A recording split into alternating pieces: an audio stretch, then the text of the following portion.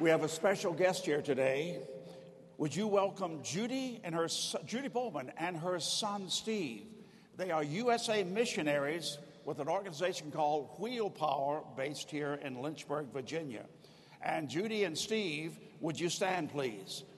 Oh, here you are. Very good. And do you have some other friends with you here today? Who are your other friends? Where's Steve? Come on out with the bike. Now, this is the bicycle that's going to go this summer from Maine down to Florida. And Judy is looking for a team to ride with them. Do you recognize who that is? Okay, that's Charles Billingsley. Let's give Charles a hand. Hey. They are riding the bicycle to raise funds. In alumni meetings from Maine to Florida, they'll be raising funds for the New Towns Alumni Ministry Training Center. They're doing three things. They ride, they raise money, and they reach people for Christ.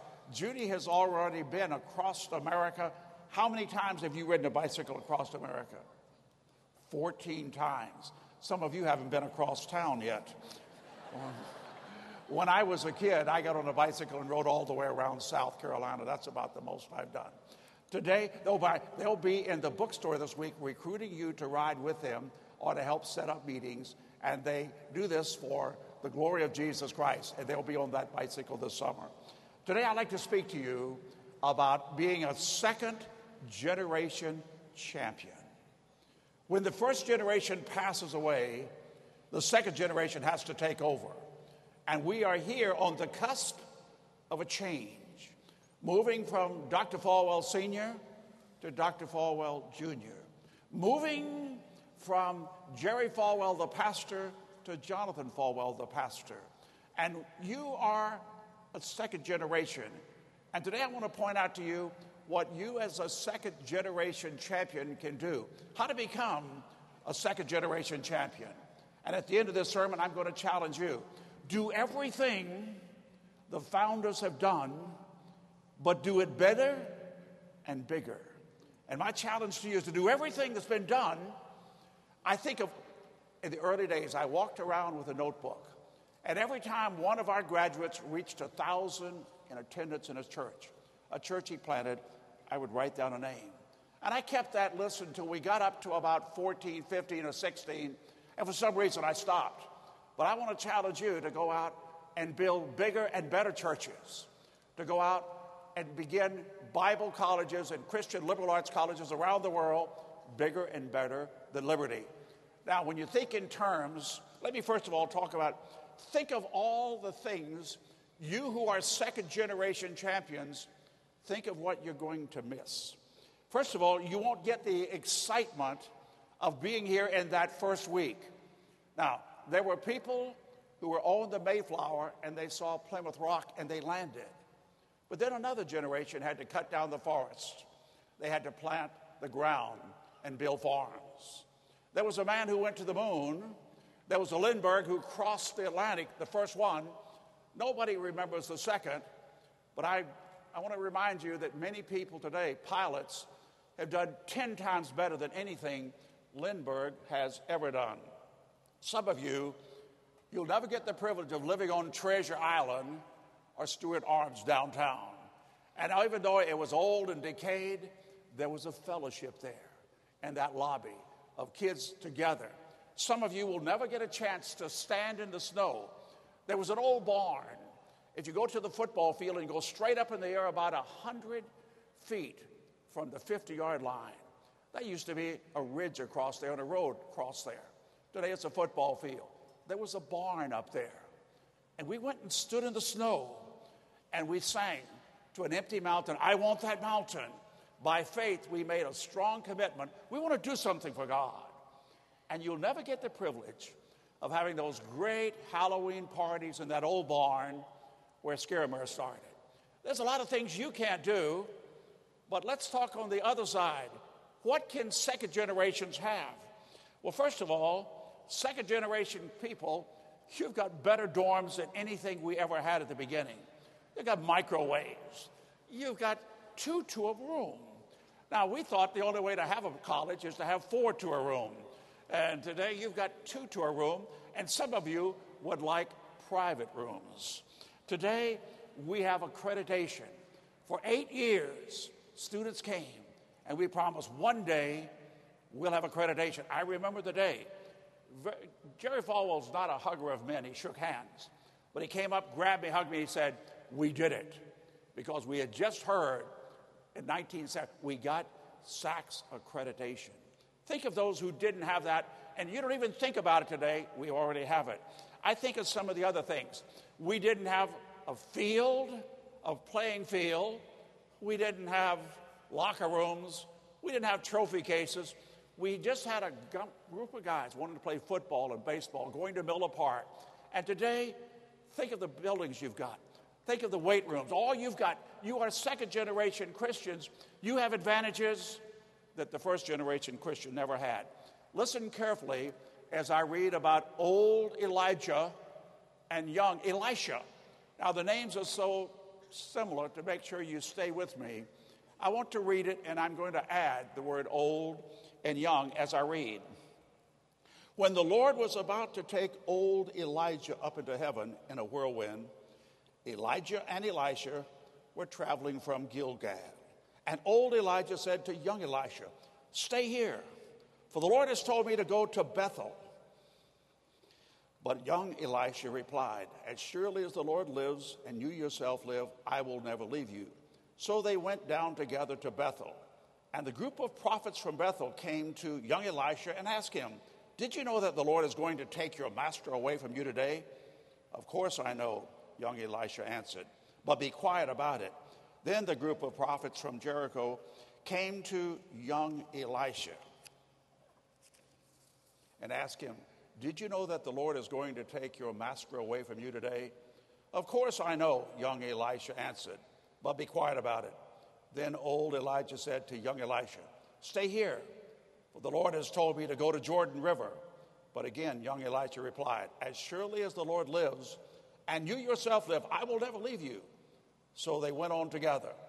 50 men from the group of prophets also went and watched from a distance as old Elijah and young Elisha stopped beside the Jordan River.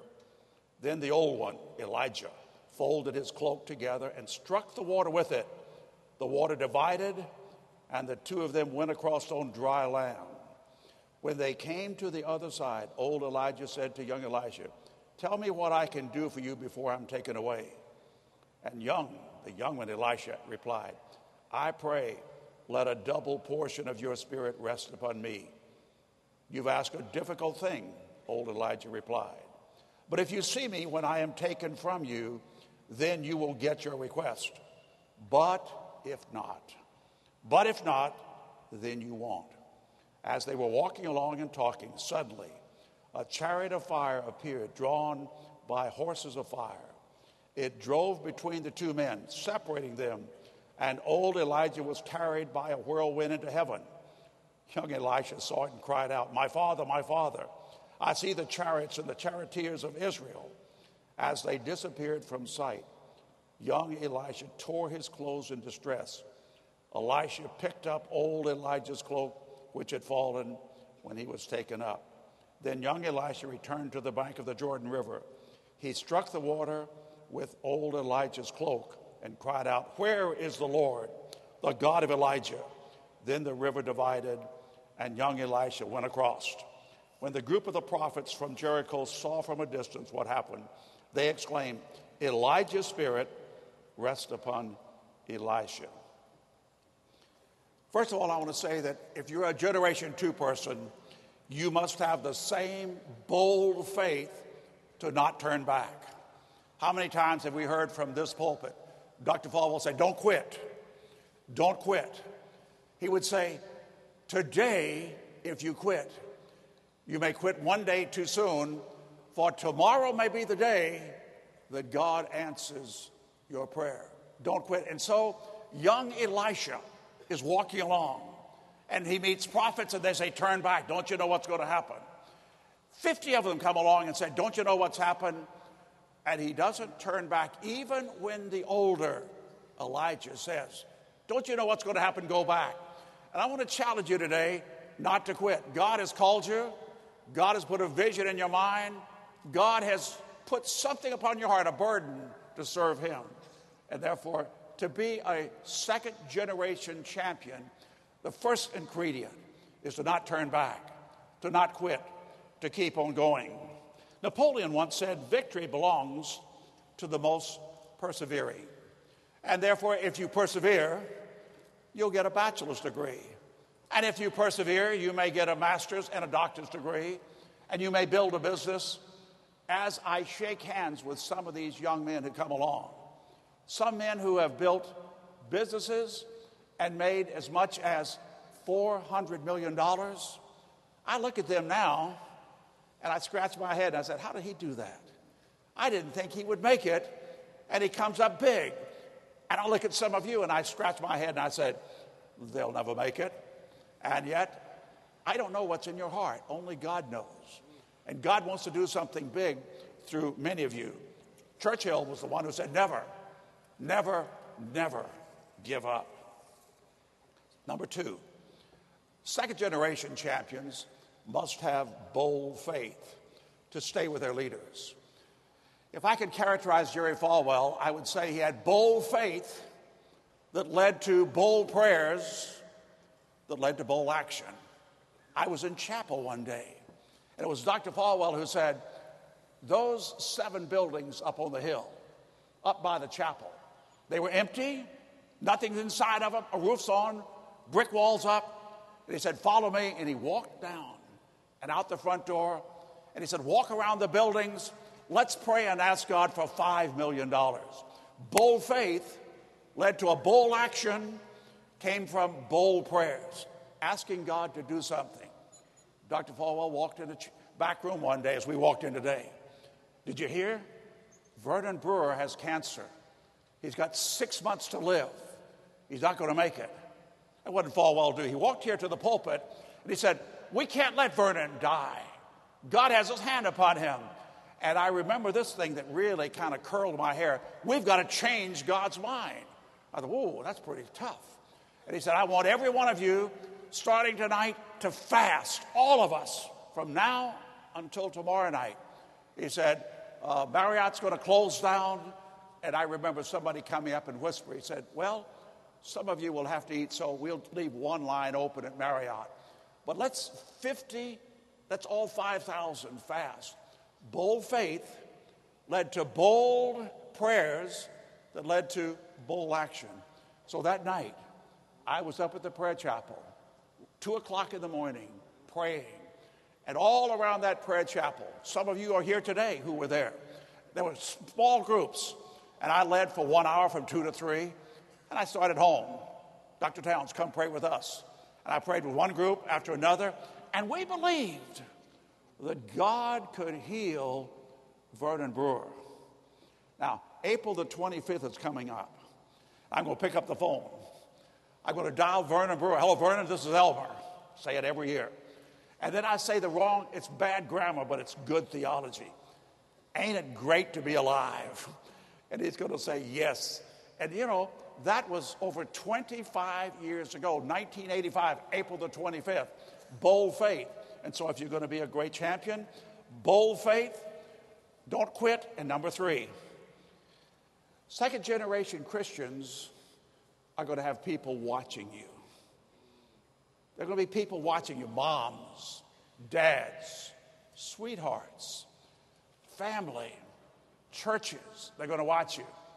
Now, the good thing about being a first generation, people didn't expect much of that 154 people. We were a group of people who said we want to reach the world with our students. And nobody expected much. Matter of fact, I think people saw a group of students at Sunday school classes using a church library and a church gym and eating meals in a church dining room. Matter of fact, I look at you kids, you've got some of the best meals ever. You can go and get a fajita, or you can get spaghetti, or you can get a wrap, or you can get anything you want to. In the first year, we had a couple of ladies who was cooking the meals. And I think I had it pretty much timed. On Thursday, The kids could always tell when Dr. Towns was leaving to go home for lunch, that was liver day. And so they served liver, and if you don't like liver, you didn't get to eat that day, because they would fix the meals that first year in bowls and put them on the table. And I don't like liver. Anybody with me that not like? Anyway, the kids would always say, Dr. Towns is leaving, it must be liver day. You have so many options. I'm looking forward to going to Doc's Diner. I'm looking forward to all that God has given us. People are watching. Now, your mom is watching. Your dad is watching. They've sent you here. They expect much. Many in that first year, they came. They said, don't go to that school. It's not accredited. Don't go to that school. They would say, that school doesn't have recognition. What can you do if you go through that? Folks, think in terms of our forefathers who came to America. They sat in log cabins, taught by preachers out of a blue-black spelling book. And America had nothing in the way of educational institutions. In England, they had what is called the red brick colleges. The finest educational institutions of the day came out of England, and little America rose up. Little America pioneers. Little America with nothing and no education and no PhDs, and we whipped the biggest empire in the world. And God came and touched little liberty. We started with the faith of a man, Jerry Falwell, and every once in a while I'm called co-founder. I know better. I know we have a founder. It's Jerry Falwell, and co-founder means nothing, but we have a founder. I always look to him as the leader. And Jerry said to me, Elmer, set the academic program. I'll raise the money. I'll recruit the students. I'll build the buildings. And together we can build the greatest university in the world. I heard that. Next point. You must follow the example. If you're a second-generation champion, you must follow the example of those who've gone before. Elijah took his mantle, struck the water, and it divided this way and that, so that the two of them crossed over on dry land. And young Elisha walked along. It wasn't his faith. It was the faith of old Elijah, and they walked across on dry land. I want to admit today, I'm not a man of great faith. I can plod, I can keep up. Dr. Falwell had the faith. I used to always talk about Dr. Falwell's great faith. He said, Elmer, I don't have great faith. I have faith in a great God. Anybody can do what I've done if they just realize that they have faith in a great God. Young people, God is great, bigger than anything you can imagine. If you put your faith in him, if you have a grain of mustard seed faith, put your faith in him, and you can do what Dr. Falwell has done. You can do it bigger, and you can do it better. Sitting on platform those early days, I would listen to the speakers. And at the very first chapel service, I forget who we had in, a young man was talking about, who was a friend of Jerry's, went out and built a church. I said, whoa, boy, this. And I remember grabbing the first piece of paper I could, and halfway through starting, I wrote a story, a chapter about church planting. Jerry Falwell had done it, and I think it was Rudy Holland, a young boy who lived down the street from Jerry Falwell, had gone over to Roanoke and built a great church. And so I began to invite people to come into chapel that first year. I said, come tell your story of what God has done through you. Come tell your story. And time after time, I'd sit in chapel. I'm writing like mad. I'm not writing. What am I? I'm taking notes. And I did a book.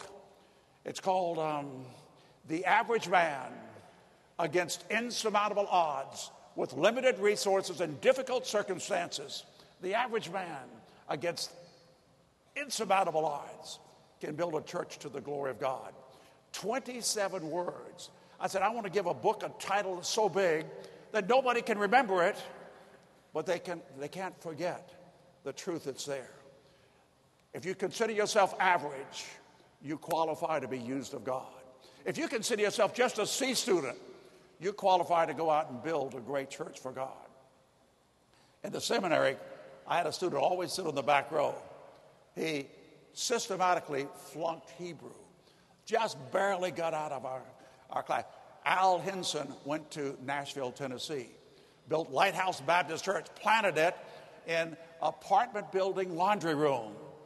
And Dr. Falwell and I went and dedicated that first building, and we flew out and dedicated that second building. And so, flying back, Jerry said, "How did he do that?" He said, "How did he do that?" I said, "Jerry, it was his faith. He trusted God. He believed God, and God would bless him." Next point, be a Generation 2 champion, a second generation who wants to do everything that the founders did, but do more and do it better. Elijah did 7 miracles. That's the old one. Elisha, the young man, did 14 miracles. Elijah, he was a loner. Matter of fact, he's called Elijah the Tishbite. The word Tishbite might be a town, but it could mean a description, an adjective of who he was. Tishbite means loner. He was out praying by himself in the wilderness. He was always somewhere where people weren't. He was, in every sense, a loner. And here is Elijah and young Elisha. He was a counsel to kings. Elijah fought the kings. Whereas the old was by himself, the young man always had a team walking around, working together. Think in terms of what's happened.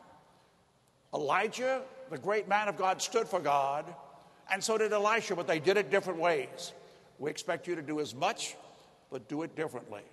I like to think in terms of President Roosevelt in World War II, my war.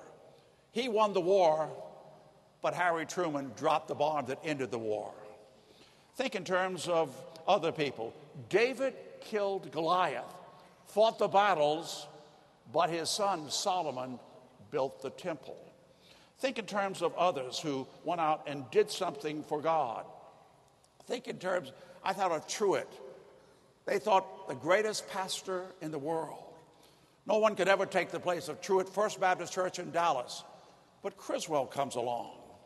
Great, powerful preacher, and he made the people forget there was ever a Truett. And therefore, second generation can be as big, if not bigger, than first generation. Next point, the second generation champion must go as far as their leader went to get the double portion of the blessing. What would you ask for today if you were to ask for something? As they continued on and talked, suddenly a chariot of fire appeared with horses of fire, and they separated the two of them. And so you think in terms of young Elisha. If he had turned back, he would have missed the greatest spectacle of all, this chariot from heaven taking his hero into heaven. And don't turn back. Keep on going. Second generation Christians must give up their own identity and their old ways to get a double portion. And therefore, young Elisha, when he saw it all, he tore his clothes, symbolic of, I'm not fit. He tore his clothes, I'm not fit to serve God. He took his old clothes and tore them up and took the mantle of old Elisha. And sometimes you have to give up your way of doing things, your way of trying things. Your way, you've got to give that up. Why? Because God has a different way for you. And so that's part of schooling.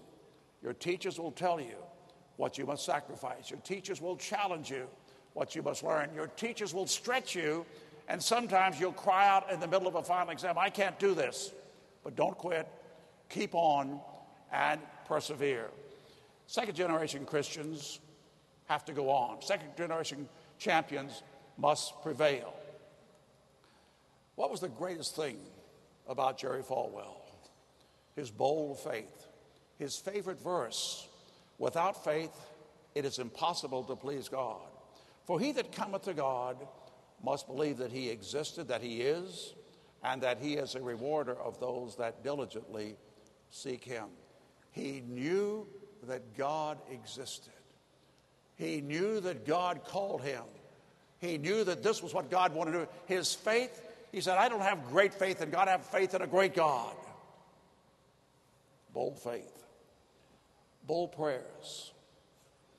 So Jesus answered and said to them, have faith in God. For verily, assuredly, I say to you, whoever says to this mountain, be removed and be cast into the sea, and does not doubt in his heart, but believes that those things which he says shall be done, he shall have whatsoever he says. Mark 11:22 and 23. And sometimes you have to say what you want God to do. In 1978, one of our traveling teams had an accident up in York, Pennsylvania. Charles Hughes, who may be sitting here today, was almost killed. His head was smashed. They took the top of his head off so that as his brain began to swell, it wouldn't implode and turn to mush. And his brain swollen, the top of his head, the skull was off for 14 days. I said, oh, Charles was a great guy. And I was grieving for his death. The nurse came up to Dr. Hughes, the first dean of our seminary, the father of Charles, and said, would you sign the papers? We'd like to take his vital organs to donate to other people. This would be a great gesture. Young man gives everything he has for other people to live. And Dr. Hughes says, no, God gave us that boy. We adopted that boy. I believe God will save him. And the nurse said, it won't happen. And he went to the chapel. And Dr. Falwell followed and they prayed. And Dr. Falwell came back and he said, Elmer, get everyone to pray. Stop whatever you're doing right now. Pray right now. This is critical. And we prayed. I remember the people surrounding my desk. We all knelt. And they all begged God. But all I could say, Lord, I believe, help thou my... I did not have faith to believe that God would do something. That night in prayer meeting, Dr. Falwell flew back. And he stood at Thomas Road. He said, I so believe that Charles will live, that I want to announce right now, he's going to be our graduation speaker for 1978. And I wanted to fall off the chair. I was thinking, oh, Jerry, here's my faithful. I said, you're going to be embarrassed when it doesn't happen. And that was what I'm thinking. Honestly, I don't have the faith. And I'm thinking, it's not going to happen. Dr. Falwell said, Jesus said, whosoever shall say unto this mountain, be removed and be cast into the sea, and does not doubt in his heart, but believes that those things which he says will be done, he shall have whatsoever he says. Charles will be our speaker this year. That year, Charles was the speaker. Had a big bandage on the top of his head. The bandage, huge. Graduation that year was right out next to Reba Thomas, in that parking lot between Reba Thomas. It was backed up to the hill. It was a misty rain that particular day. I stood at the back, and I was weeping because Charles spoke. No one remembers what he said. If he could have just said, Mary had a little lamb and sat down, it would have been enough. What he was so great. It was greater than what he said. God had done a miracle. We all knew that. And I remember standing back, trying to take some notes to write a story on it, and crying and saying, God, surely you've done this great thing. Bold faith leads to bold prayers, which leads to bold action. The rabbit can't climb a tree. Remember your dad saying that? We would face a problem. We needed money. The rabbit can't climb a tree, but it has to get it done. And we would get it done. And learn the lesson. Some things you think you can't do, you've got to do. The rabbit can't climb the tree, but it has to, and we would get it done. My last point, second generation must begin doing exploits as his or her leader has done exploits. Today, trust God for big things. Begin trusting God for bigger things than anything you've ever asked for. As I think back of some of those early students who went out and did great things for God, they would fast and pray for 3 days, fast and pray for 10 days, and some of them were fasting and praying for 40 days, trusting God to do great things. In the 70s, we faced a great battle. The SEC, Security and Exchange Commission, brought a suit against the school, against the church, because we had sold bonds. We were in the Roanoke Federal Courthouse. Dr. Falwell stood up and he said, "Judge, they want to come and claim we're in bankrupt, but it's not." He said, "There's not a single person who's ever lost money. The federal people, they've brought a case against us. Do they have anybody to testify on their behalf? Do you have anybody?" They said no. And so we won that case. In the 80s, IRS came in. Another ministry had, because of their misbehavior, had gone under. And IRS thought, sure, since we were on television, they were on television. And for 2 years, they went through every book, every page of our ledger, every check we had written, looked at every place. And one day I was standing at the water cooler. This IRS man who was a deacon in a Baptist church in Charlotte was talking. He said, "You know, Dr. Towns," he said, "this is the most amazing place."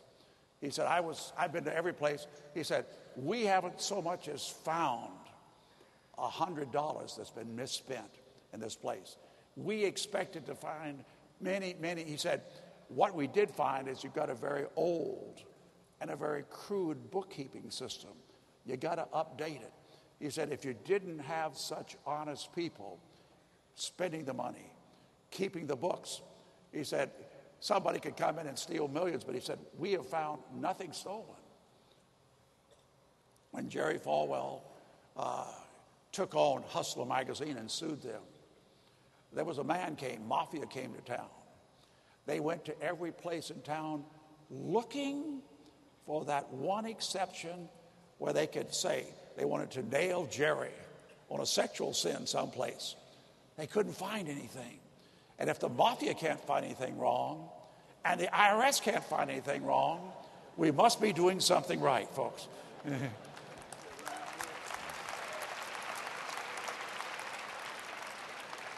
Are you going to be a second-generation champion? I want to tell you, in the old days, there were a lot of difficulties. In the 90s, we faced bankruptcy. And I remember Dr. Falwell standing up in chapel and said, "I don't even know if we've got enough money to buy toilet paper." The next day, the most amazing thing happened. Faculty members, PhDs who stayed with us, walking in, we all had bags of toilet paper, bringing to school. We said, "We are not going to let this school go down." Gang, the past has been victories. The past has been hard.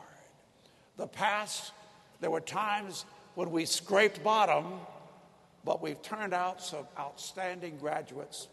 And when I begin to think, I could name preachers. That's my forte. But I can think in terms of Sid Bream, you know, the guy who slid home in Atlanta to put Atlanta Braves in the World Series, one of our guys. I think in terms of military. I think in terms of business. There was a young girl named Bowman, not related to you, Judy, and she went to,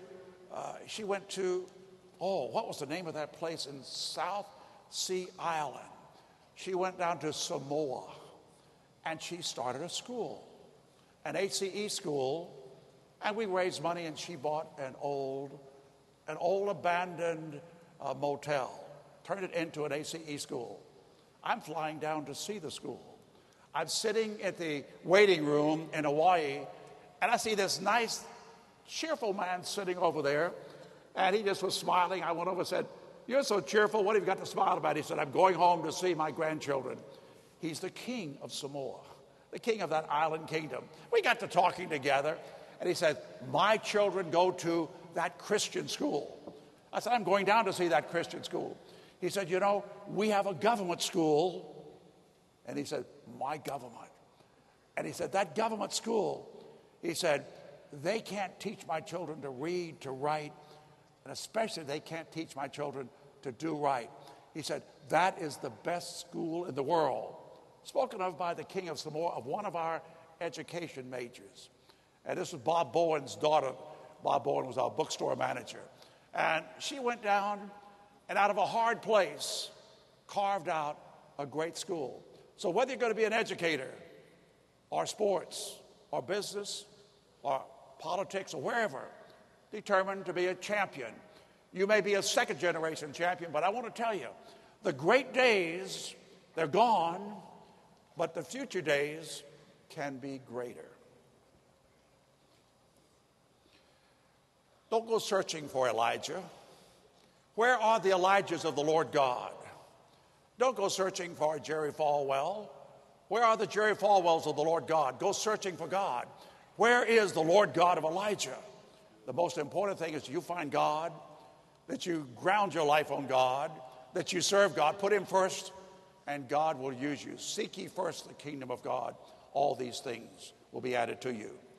Who will be a second generation Elijah? Would you stand up today and say, Dr. Towns, I've heard, and I want to be a second generation Elijah. I want to be second generation. I want to do more for God. I want to do it bigger. I want to do it better than anybody else. Today, would you stand? I want to be a second generation Elijah. I want to be more. I want to do more. I want to do it bigger. I want to do it better. If you'll make that commitment, the future of liberty is as bright as the promises of God. Father, I pray. I pray for these who are standing. Lord, build into them faith. Lord, use them great. May they go out and do exploits. May they build churches, build businesses, build schools. May they capture nations through politics. God, I pray, use the second generation in a greater way than you have the first generation. I ask in Jesus' name. Amen.